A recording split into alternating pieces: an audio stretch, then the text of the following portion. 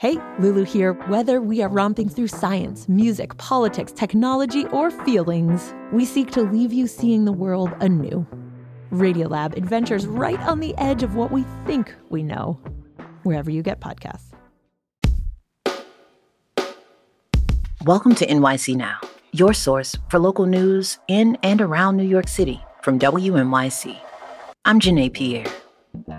We begin on Staten Island, where an influx of money will be used to help mitigate the harms of the opioid epidemic. The Adams administration says $12 million will go to organizations providing treatment, housing, and employment assistance in the borough. The allocation comes from the billions in settlement money obtained by State Attorney General Letitia James from companies that manufacture, distribute, and sell opioids. Staten Island has struggled to get its share of the settlement money until now, since initial allocations went out through the city's public hospital network, and the borough doesn't have a health and hospitals campus. In 2022, Staten Island had the second highest rate of overdose deaths among its residents, behind the Bronx. Stick around. We'll be back after the break. Everybody's got a story about a piece of music. I thought, this is the greatest thing I've ever heard. It's about pure experience, pure connection, pure joy. This song allowed me to survive. I'm Terrence McKnight with a new season of the Open Ears Project. Every Monday, in under 20 minutes, you'll hear a different guest share their story, so you can start your week on the right note. Listen wherever you get podcasts.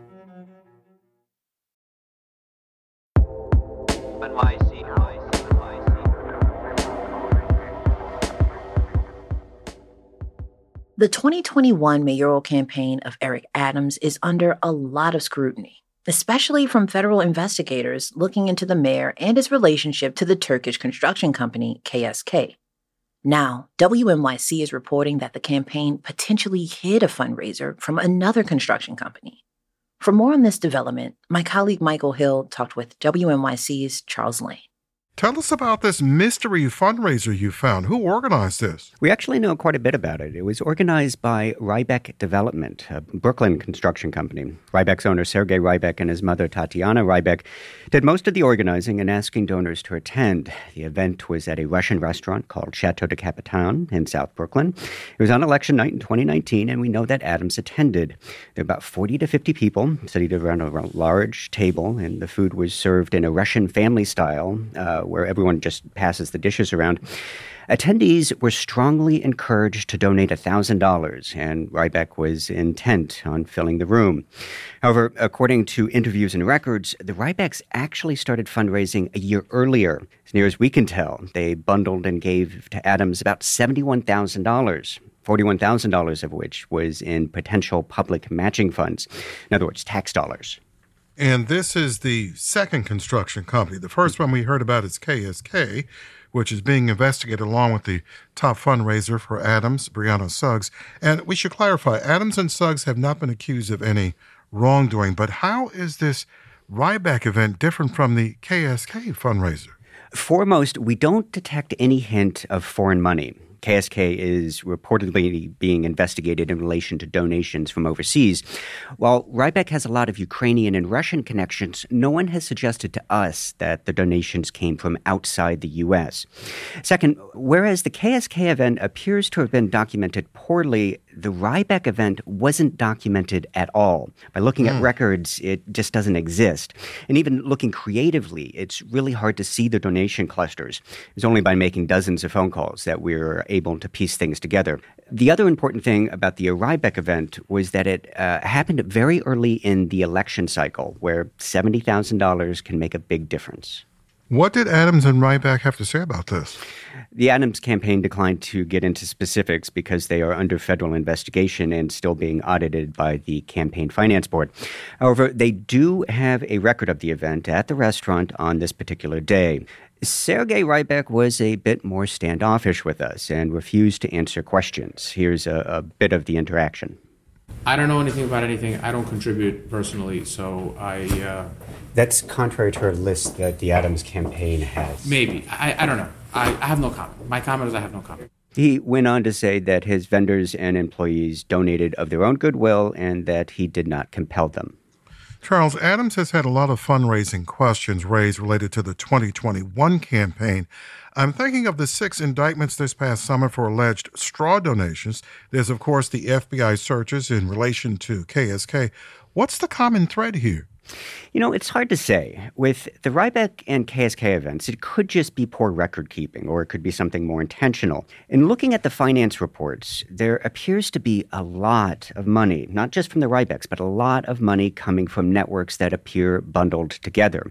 However, these bundlers are almost never disclosed. The campaign has articulated that it has a different interpretation of what needs to be disclosed as bundled, and that it is still being audited by regulators.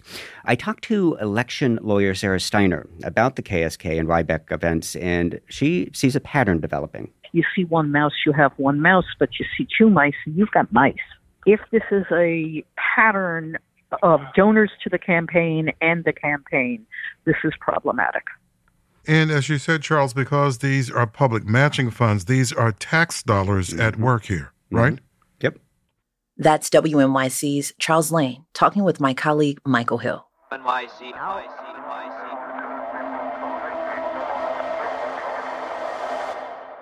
Everyone who lives in New York City probably has a cringy story to share about rats.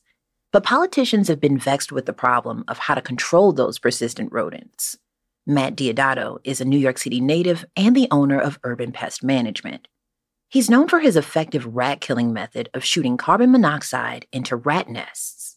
WNYC's Sean Carlson talked with Deodato about every New Yorker's least favorite neighbor. What do you want to hear from city officials on how to help control the rat population? Well, I think the city is taking the positive steps that they need to, with the garbage pails being mandated, the pickup times being changed to a degree. I would like to see the city get involved with what we do in a larger scale, putting more feet on the ground, if you will. We have machines that have been proven to be very effective, more effective than any kind of poison or rodenticides or snap traps or glue boards or baiting stations have ever done before. So this method is pumping carbon monoxide into burrows in sidewalk tree pits. It's been done on the Upper East Side. Tell us more about it. And I think when people hear pumping carbon monoxide into nests, is that ethical? These units can be mobilized. They can walk. We bring them up and down city blocks. We canvass multiple areas, square miles of New York City. And they find an area that's infested. These hoses go down into the burrow. There's no carbon monoxide being escaped outside the dirt. It's actually being pumped into the burrow underground. The rodents that are living in the dens are basically going to sleep. It's the same thing that would happen to us. The carbon monoxide becomes heavier and replaces the oxygen levels, and their bodies basically first fall asleep and they go into renal organ failure. And that's how they die. Unfortunately, there are occasions that the colonies are large and some of the larger rats try to escape. And then when that happens, that's when it gets a little different because we have to stop that. So you have 40 years of pest control experience. In that time, what have you learned about rats in New York City and why are they so hard to get rid of? I actually admire the rats. They're the ultimate survivor. They adapt to almost any climate situation you throw at them. I've seen rats do things that I just shake my head and say, wow, I thought I saw everything. The rat population right now is something I've never seen before. And the way the public has now dealt with them. I mean, people used to scream, jump on cars and jump on benches. People are basically walking around them, shooing them away with their feet. It's a whole different atmosphere in the sense of people more getting used to them because they're so common. A lot of things could be contributing to that. You have these new food sheds, we call them, on the streets for the restaurants, which are wood frame with plywood flooring, also raised about 6 to 8 inches off the ground. So the rats are nesting underneath these platforms. So they have a lot of harbinging and a tremendous amount of food source. Also, winters have been a lot milder. We've been having very little snow. So that all contributes to these populations growing and being the way they are today. I'm sure you're aware Mayor Adams appointed the city's first rat czar, right, to address the rat population. What do you think of that? I don't know Any program that I've seen out in the city, I don't see any kind of advertisements about look what the city's doing to help. And how many community parks have reached out to me and said, we have no funding, we have no money, we're all volunteers. That Peck Street Slip Park is infested with rats. If you look around the grounds and you look around all the bushes, there's holes. And at night, that whole area comes alive with rats. And they're like, how, is this being neglected by the city and the Parks Department and everyone else? It's such a huge tourist thing. They get frustrated. They're like, where's the rats are? Why isn't she down here? Why do we have to reach out to you? They are saying nothing's getting done. I don't know how you get in touch with her or why she isn't reaching out to guys like me saying, hey, let's get you and 20 other companies out in the ground and let's get these programs started. We'll give you the machineries. We'll work out budgeting and let's get the city back into some kind of sanitary condition. That's Matt Deodato, owner of Urban Pest Management, talking with WNYC's Sean Carlson. Thanks for listening to NYC Now from WNYC.